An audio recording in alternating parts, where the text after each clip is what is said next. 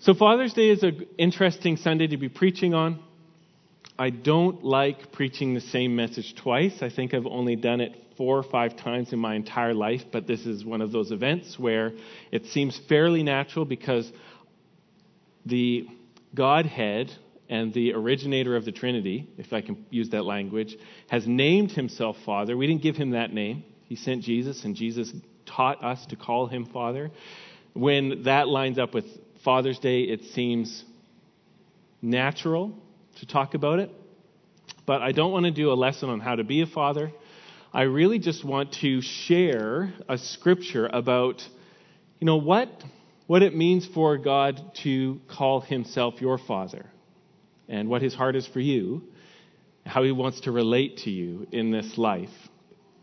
All right, so this is going to be about kind of like prep work for experiencing the fatherhood of God. Are we good on the sound? Okay, thank you. So I don't have a clicker. I feel hand naked. Save me. Texas. Good. So we're going to read 1 Thessalonians 2, and as soon as the clicker arrives, can you tell that I was outside doing people work a lot this weekend, and the neurons are not firing or connected quite like they used to? I feel like my thoughts are a small child left outside of the Tilt-A-Whirl and doesn't know where mom or dad is right now. That's how I feel right now.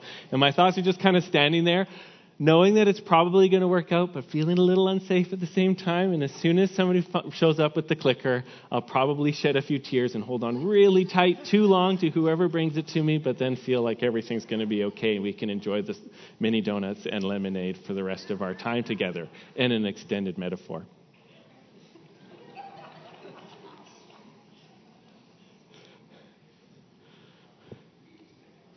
Greg, are you coming? I feel so sorry, everybody. Tell a joke. I am the joke. It's not working? Okay. There we go. See, even Greg has trouble with it. Thanks, everybody. That was my fault, not anybody else's fault. All right. So the title of the message today is The Cross, the Boss, the Word, and the Bird. And really, these are 4 dynamics of the fatherhood of God coming into your life. They're gifts, their approaches, their perspectives on understanding what the Father wants to do with you as a son or daughter of God. But this is the fatherhood of God as expressed in Scripture. This is the Apostle Paul writing to the church, and he's sharing his own father perspective, but this is the fatherhood of God coming through him to the church. And he says this: "You are witness, and God also, how holy and righteous and blameless was our conduct towards you believers. For you know how, like a father with his children, we exhorted each one of you and encouraged you and charged you to walk in a manner worthy of God, who calls you into his kingdom and glory." And I'll repeat the father perspective here. Like a father with his children, we exhorted and we encouraged you and we charged you to walk in a manner worthy of God, who calls you into his kingdom and his glory. So there is something about fatherhood that wants to push for maturity. There's something about fatherhood that envisions the capabilities of his sons and daughters and wants to bring challenge and discomfort in order to see that realized. And even in the Scripture, this is somewhat contrast with the perspective of motherhood, okay? So let's get our feet into the mud here a little bit. Because just a few verses earlier, it says this: "But we were gentle among you, like a nursing mother, taking care of her own children. And being affectionately desirous of you, we were ready to share with you not only the gospel, but our own selves, because you became very dear to us." So a few verses earlier, he's talking about moms and how they're kind of like scoop up the baby and nuzzle and protect and just want to protect and provide nurturing and safety.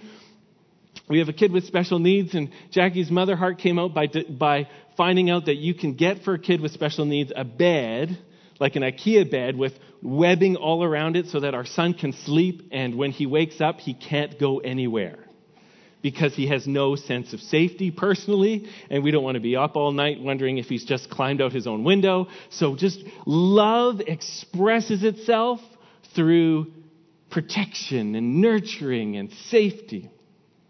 And then a few verses later, Paul's talking about his father heart, where he wants these kids to grow up and get dangerous. Right? Because, there is a little bit of a difference. And maybe you don't fit this mold, and that's fine. There's lots of variety in life, and there's variety in the kingdom. That's wonderful. But in some senses, when you see a mother heart and a father heart with children, moms say, don't go in the woods because there's a wolf in there. And dads say, when you go in the woods, bring your gun because there's a wolf in there. True fact? Right? There's two ways to stay safe. One is to protect and nurture, and the other way is to get dangerous. So that when there is a dangerous situation, you're the one who comes out alive. True fact? And so here this morning, I'm emphasizing the Father's heart for us as His children to become mature so that we can face challenges by being dangerous instead of kind of seeking the path of safety, which is also good sometimes and also appropriate. Sometimes. But the Father's heart comes to us with this desire to exhort, to tell you, you can do better, and to encourage you to say, why don't you try to do better? And to charge you to say, you can live up to this standard. A standard worthy of the name of a son or daughter of God. Because God is right now calling you into the resurrection kingdom and to His own glory. And the Father just stands before us and says, no excuses, no self-pity, you can do it, I'm here to help.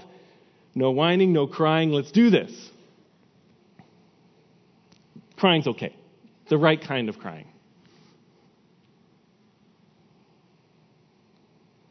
Good enough? Is the message already good enough? This is the Father heart.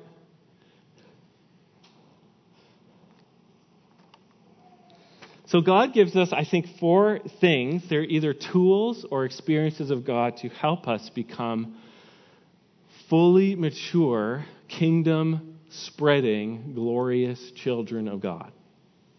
First thing He gives us is the cross.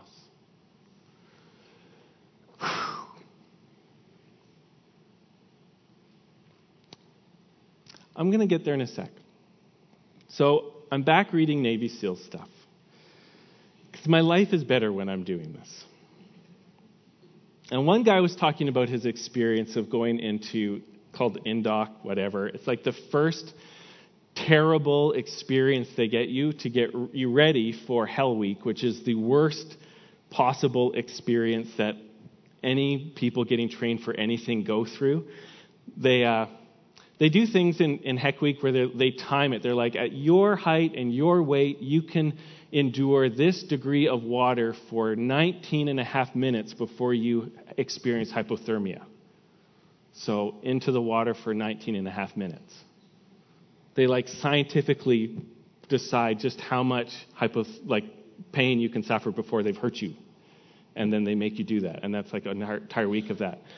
But in the INDOC, one of these guys, he was talking to the guy who's in charge of the first week. And the guy who's in charge of the first week, who just makes them do 1,000 push-ups every day and run around hurting themselves, just looked at them and said, I want to shake your hand at the end of this training. But we're not going to lessen any of the standards to get you through this. But I want to be proud of you at the end of these 6 months of training.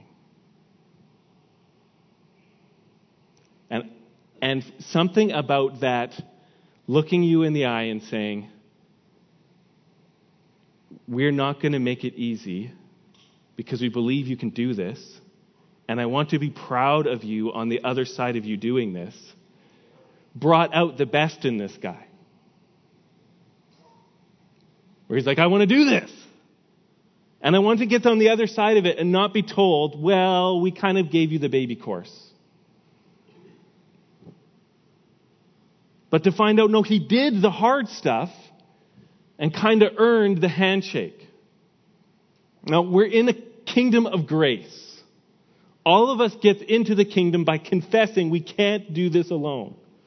We've already failed. We've already lost. We're already guilty. We're already sinners. And God by grace says, but if you believe in Jesus, I'll forgive you your sin and I'll adopt you as my child and I'll give you the Father with your life. But once you're on the mission, the Father's heart is, I'm not going to change my standards of what's right and wrong. I'm not going to change my standards of what's holy and unholy. I'm not going to change my standards of what's righteous and unrighteous. And I believe you can do this by faith. And I want to see you at the judgment seat of Christ and tell you, you did it. And I'm proud of you. That's the Father heart of God for us. So, to start off, he gives us the cross. This is from the letter of Galatians. The Galatian church started off really well, but people came along and started saying, well, if you really want to be right with God, not only do you have to believe in Jesus, but you also have to get circumcised and follow all the law of Moses. And this was ruining the gospel of free grace, that you are right with God by faith in his Son alone.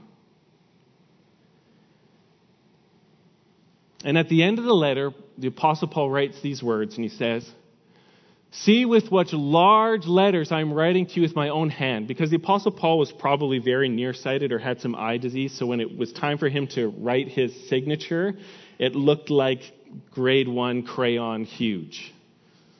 Because otherwise he couldn't even see what he was writing. That's the theory. See with what large letters I'm writing to you with my own hand. It is those who want to make a good showing in the flesh who would force you to be circumcised, and only in order that they may not be persecuted for the cross of Christ. For even those who are circumcised do not themselves keep the law, but they desire except in the cross of our Lord Jesus Christ, by which the world has been crucified to me and I to the world. For neither circumcision counts for anything nor uncircumcision, but the new creation. And as for all who walk by this rule, peace and mercy be upon them and upon the Israel of God. Okay, point number 1 about the cross. For us to become the children of God, mature and fruitful that the Father wants for us, we need power to put the past behind us.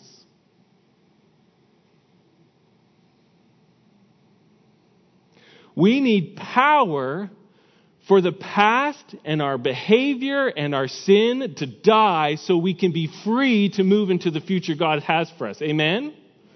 We don't need philosophies. We don't need good ideas.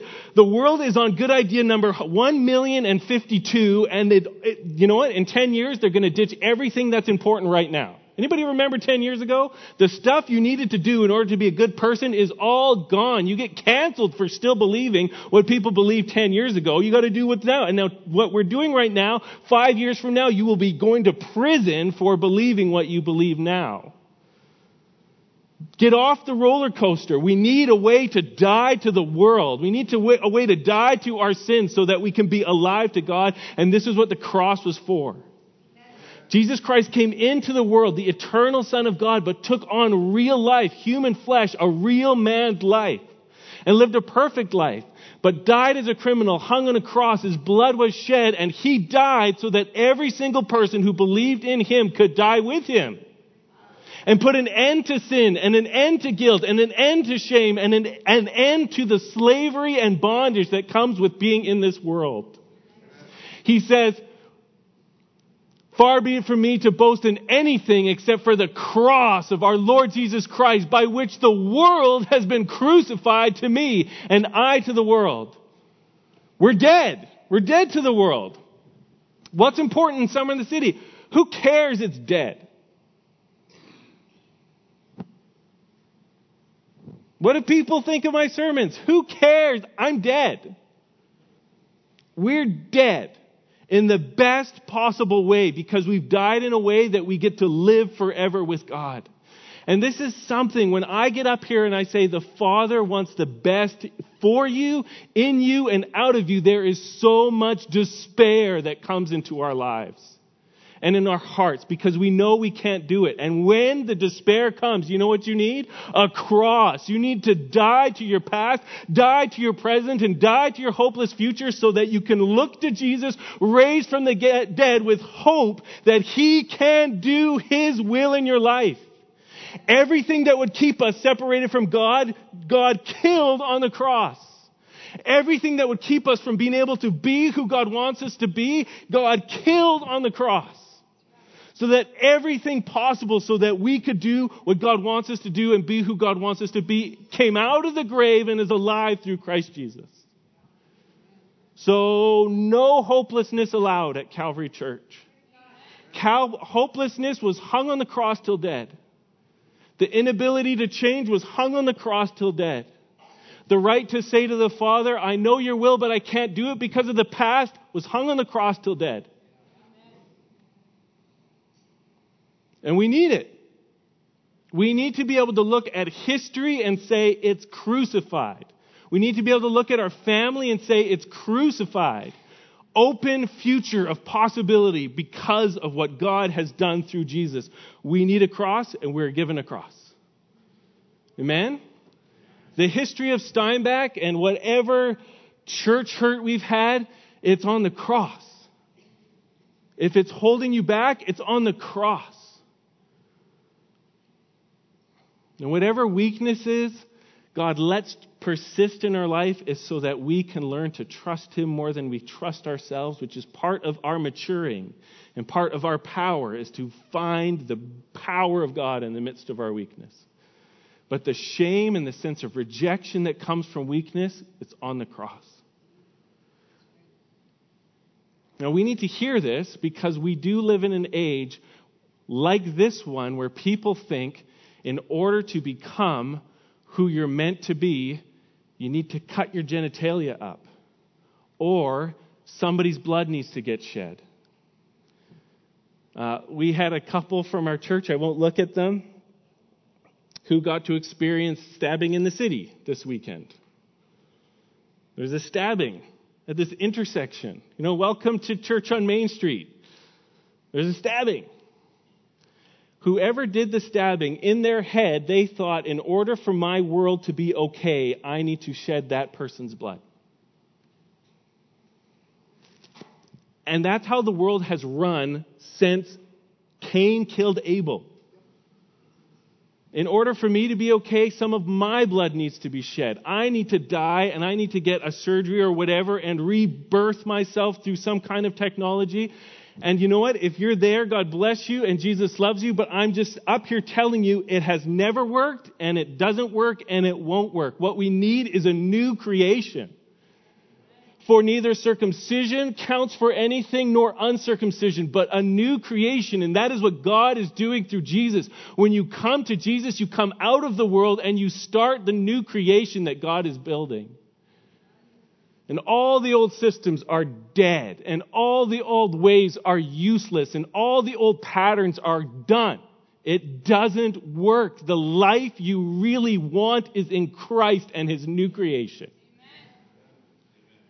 And if we live like that, it says, all who walk by this rule, you get the peace and mercy of God upon you. Is that what you want? Are you hunting for peace? Let's just not put our hope in anything but the cross of Christ. Do you feel like you need mercy from God? Don't put your hope in anything but it coming through Jesus. Because everything else will just disappoint you. You'll end up like the prodigal son one day in a far-off country, having spent all your wealth and all your riches and all your time, and you're just sitting with the pigs longing to eat their slop. You don't have to go that far. You don't have to hit rock bottom. You can come to Jesus today.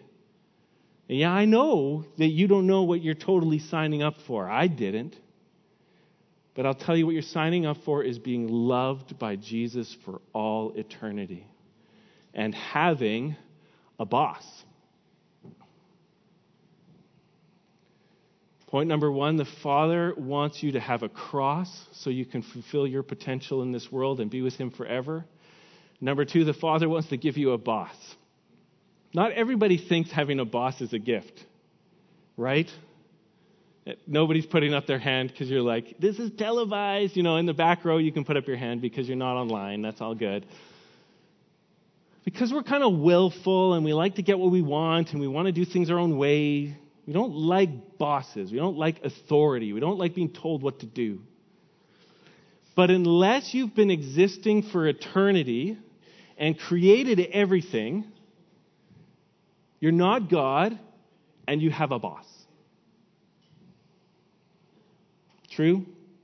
So if you haven't been running the world already forever, you don't have the opportunity to start. But God wanted to bless us with the best boss ever, and so he sent Jesus to die and be raised from the dead and not just relate to us like some guy handing out candy on the street or free water bottles. Be blessed, goodbye. That's not how we relate to Jesus. All the blessings come to us through his authority and his bosshood.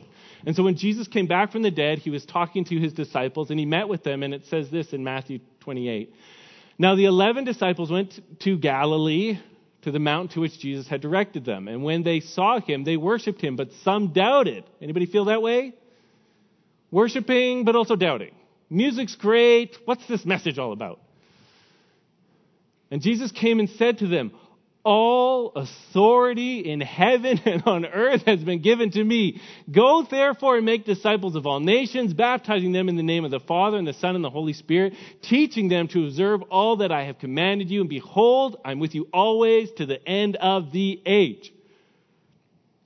The one who loves us and relates to us by being with us forever starts that promise of being with us forever by saying he has all authority in heaven and on earth.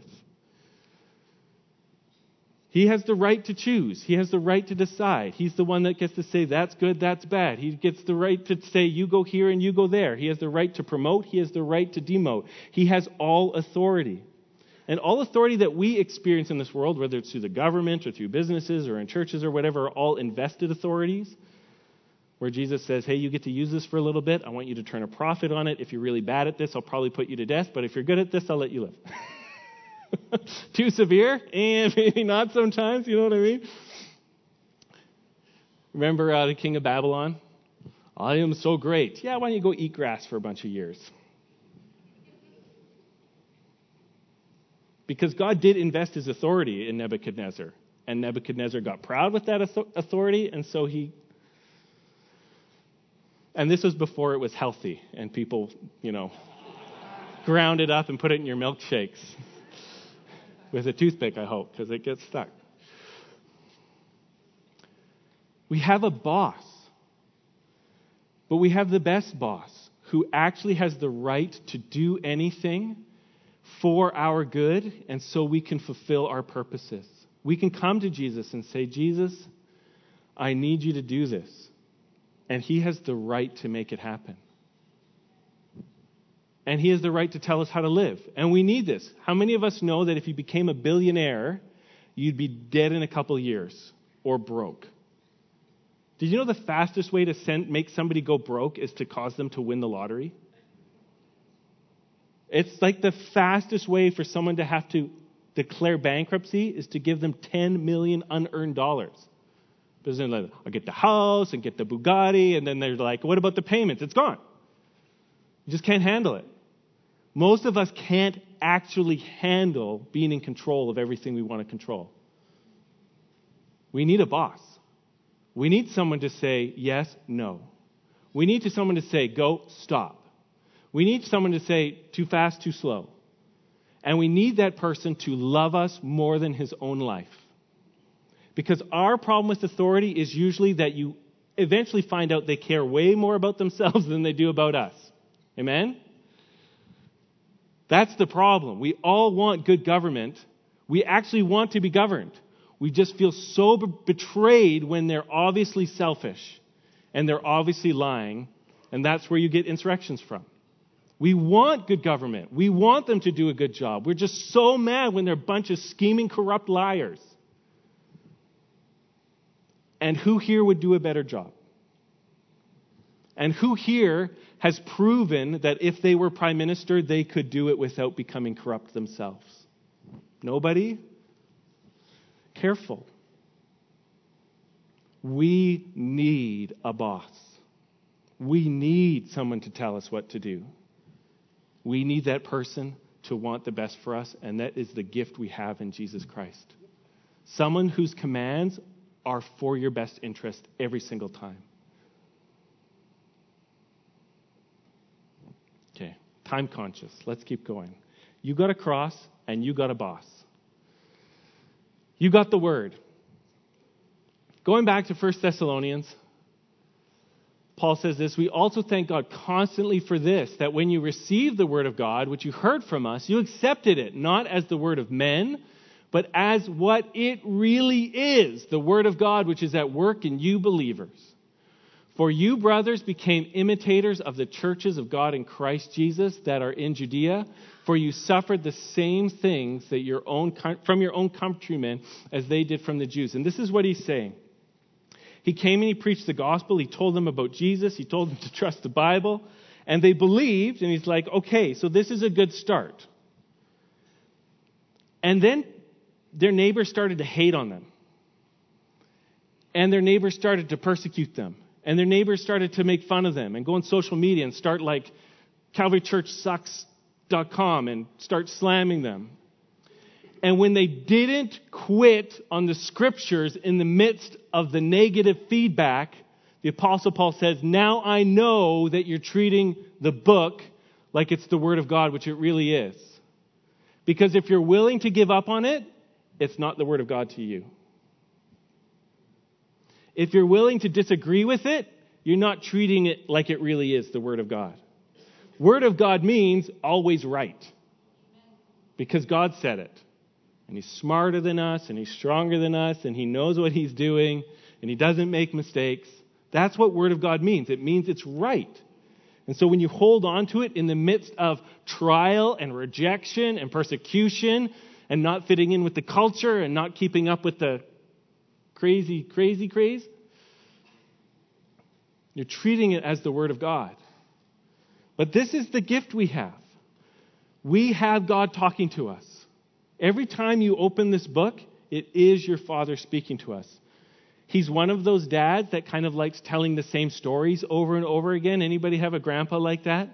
I heard the story about the time my grandpa, he had like some spring-loaded air rifle, and he liked to unscrew the nozzle because if he unscrewed the nozzle, it wouldn't just shoot a BB, it would shoot the nozzle out. So it would be like this big piece of metal would go flying, and he shot his dad in the head with it. And knocked him out cold, and he loved to tell that story. I heard it so many times. And guess who remembers that story? Who's got two thumbs and remembers the nozzle story? This guy. Well, Dad's like that. There are stories out of all the billions of things he's done that he wants every single one of his children to know. And there are things that Jesus taught out of all the thousands of things that didn't get written down that he wants all of his children to know. And it really is our job to know this. But it's not just like some test where you get like an A, B, C, D on how much you know. God says he stands behind his word. When we trust his word, he's there to make us experience his faithfulness in it. Is there some feedback going on? Not from there? I hear some ringy-dingy. Okay. Like I said, your ears are important to me. Maybe it is just me. It's probably the FBI. They're listening in. CSIS? CIA? Just kidding. I don't actually believe in that stuff, so don't get worried. Anywho, God says that he stands behind his word. He's a shield to those who trust in him. And when we choose to believe what he said in his book, God says, I will help you. It's not just about getting an answer right on a test. It's welcoming God's powerful faithfulness by saying, I'm going to trust you in the midst of circumstances. I'm going to believe you're faithful and not me faithful. I'm going to trust your word. And God comes through for us. So, guilt trip free. Should we get in the word more? How's it going? Guilt trip free. How's it going? This. You shake your Bible? This is us as kids. We live off the Word. We trust the Word. We hold on to the Word in the midst of the people around us rejecting the Word. That's what we do. And this brings out our best potential as His children. And finally, the bird. Anybody know what this reference is from? No? When Jesus was baptized, He came out of the water, and the presence of the Holy Spirit came down on Him in the form of a dove. And a voice was heard from heaven, "This is my beloved Son in whom I'm well pleased." We've been given the cross and the boss. We've been given the Word and the bird. We've been given the Holy Spirit. And here is, now, out of all the passages, this is from 1 Thessalonians, so I kind of went with it. But this is an experience of the Spirit-filled fatherhood of God coming to His children. Because I think in Thessalonica, like most ancient Near Eastern cultures, they kind of had a, if it feels good, do it kind of mentality towards sexuality. In most of Roman culture, marriage was just there to control where the money went when people died. You know what I'm talking about? Like, if you were a legal heir, then you got money when people died. But if you weren't a legal heir, you didn't get nothing. But typically, the guys could do whatever they wanted with whoever they wanted in their household. And church, for them, in their temples, usually involved a cross between a strip joint and a synagogue. There were ladies there who were accepting the tithes and offerings and other things. That was normal. That was their normal culture, where the worship leaders did other stuff. And so Paul is trying to touch on this part of their lives, and he tells them, as people who now have received the Holy Spirit, you need to know what the Father Spirit wants to do in your heart. He says, so finally then, brothers, we ask and urge you in the Lord Jesus that as you receive from us how you ought to walk and to please God, your Father, just as you are doing, that you do so more and more, for you know what instructions we gave you through the Lord Jesus. For this is the will of God, your sanctification, which is a great big word that means being made holy. That you abstain from sexual immorality, that each one of you know how to control his own body in holiness and honor, not in the passion of lust like the Gentiles who don't know God. So they're orphans. They're kind of like street urchins spiritually. They don't have a father, and so this is how they act because they don't have a dad in heaven. That no one transgress and wrong his brother in this matter, because the Lord is an avenger in all these things, as we told you beforehand and solemnly warned you. For God has not called us for impurity, but in holiness. Therefore, whoever disregards this disregards not man, but God, who gives His Holy Spirit to you. Keeping the holy in the name Holy Spirit. And this is one of the things that we just need to know about the Father heart of God. He's given us a Spirit to live inside of us, not just so that we know we're His children, which is part of the purpose, and not just so that we can have gifts so that we can serve Him with power, which is part of the purpose, but He's put His own Holy Spirit inside of us in order to recreate His own holiness in us from the inside out. Not with judgment and rejection, but in forgiveness and adoption, but knowing that God means business with us. Do you know what I mean by that? Like He's taking it seriously.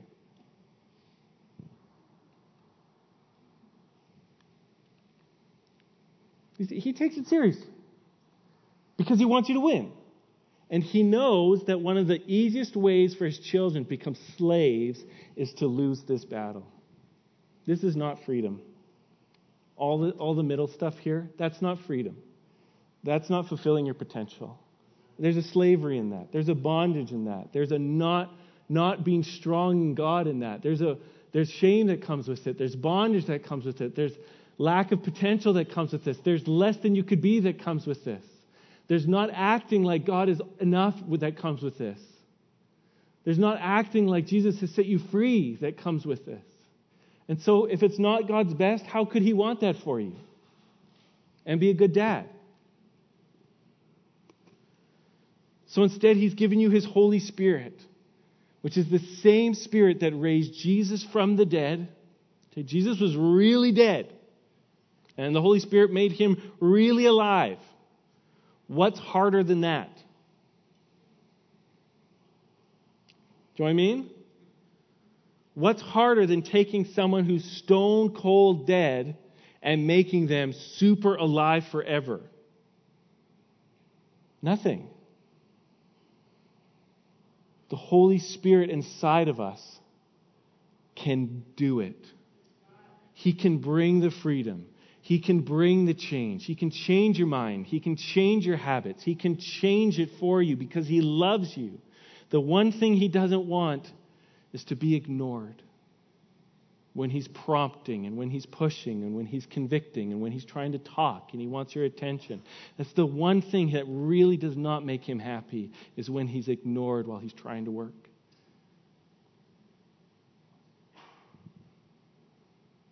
He's got a mission for you.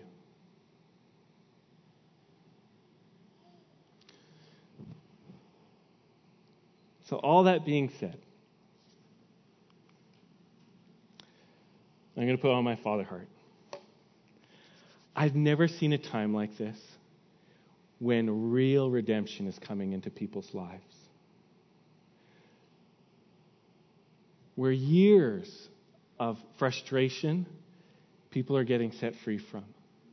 Where people are feeling like they couldn't be the servant of God that they have always dreamed of being. Now is the time where those doors are opening. Do you know what I mean? Where people aren't settling for I hope I go to heaven theology. Anybody heard people talking like that? I feel so rejected. I feel so dejected. I feel so incapable. I feel so shut down. I hope I go to heaven. But I hate church, and I hate my life, and I hate my marriage, and I hate my kids, and I'm so disappointed, and I hate myself. And I think about doing things that I don't want to talk to anybody about. That's been so normal for so many people in Steinbach. And just doing the Sunday routine thing, but wondering what the point is. And God's got us in this awesome time where that's becoming not normal and not okay to live like that anymore. And the joy is coming back, and the breakthrough is coming back, and the freedom is coming back, and the potential to be the child, the son and daughter of God that He has always thought you could be through the cross and through the boss and with the Word and through the Bird. It's happening. Oh my goodness, guys, it's happening. And so my father heart of God for you is that everything that you could sense might be holding you back from your full potential as a son or daughter of God, you would start to identify and vilify. You would start to see it and hate it and say, not okay anymore. Because Rob talked about the Father's will for my life, and it's not okay to be on the sidelines anymore. It's not okay to say, I quit, but I hope I go to heaven. There is no part of the Father who wants anyone to quit. It's going to be hard. Sometimes He'll call you to rest. That's fine. We're human. We need sleep. Sometimes He'll redirect. That's fine. He wants you to be where He wants you to be, serving, moving, loving, receiving love. That's good. But there is nothing in heaven that looks to a son or daughter of God and says, why don't you just quit? That's Satan. That's Satan. He's a liar and a thief and a killer, and he wants you, if he can't get you dead, he wants you to wish you were dead. And if he can't get you to wish you were dead, he could at least get you discouraged and ashamed and useless and hiding. That is not the Father's heart for you. He wants you forgiving and forgiven. He wants you loved and loving. He wants you fruitful and receiving His fruit. He wants the best for you. And He's done everything in heaven and on earth to make it possible. He's killed His Son, and He sent His Spirit, and He's told you the truth. And all authority is in Jesus' hand to accomplish anything He wants.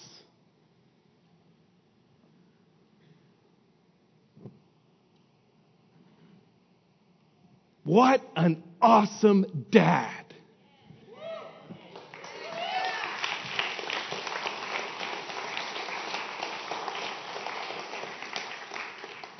And if you want Him, He's yours.